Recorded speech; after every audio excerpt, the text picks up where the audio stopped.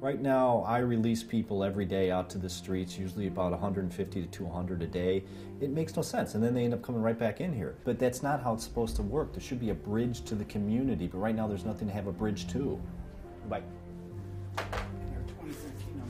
When you wander through this place, you see the rhythms of the place, and you find out that every time you walk through any of these divisions when there's guys out, they're all sitting in front of the TVs. No matter how many times I wandered through, they were always watching Jerry Springer. And I kept saying to myself, my God, you know, we have a captive audience here. How is this good? And what are we reinforcing here? At the heart of it, it requires somebody who is creative to come up with a unique type of strategy to pull this off. But they don't do nothing to really help. Once we leave this stage of our life, there's a lot of criticism. You know, we have families, they need to be fed, rent, bills, and if they don't have the opportunity to get help, they're gonna go back to their old ways. Let them know that these things are available, that you don't have to live your life with this X on your back.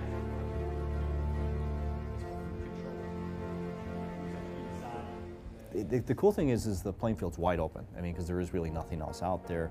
In my opinion, really sort of allows for and encourages innovation. You have this incredible need, humongous void. I mean, you couldn't have a bigger void, there's nothing there. And you can obviously put your arms around and conceptualize what the difference would be, what will happen here. By doing this, what will occur?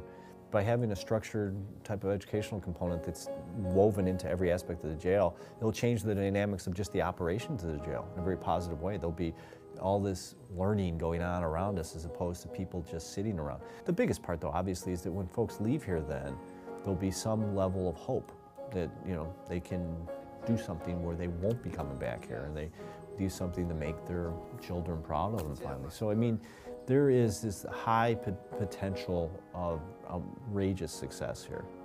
And when you start where we are right now, you only have one direction to go.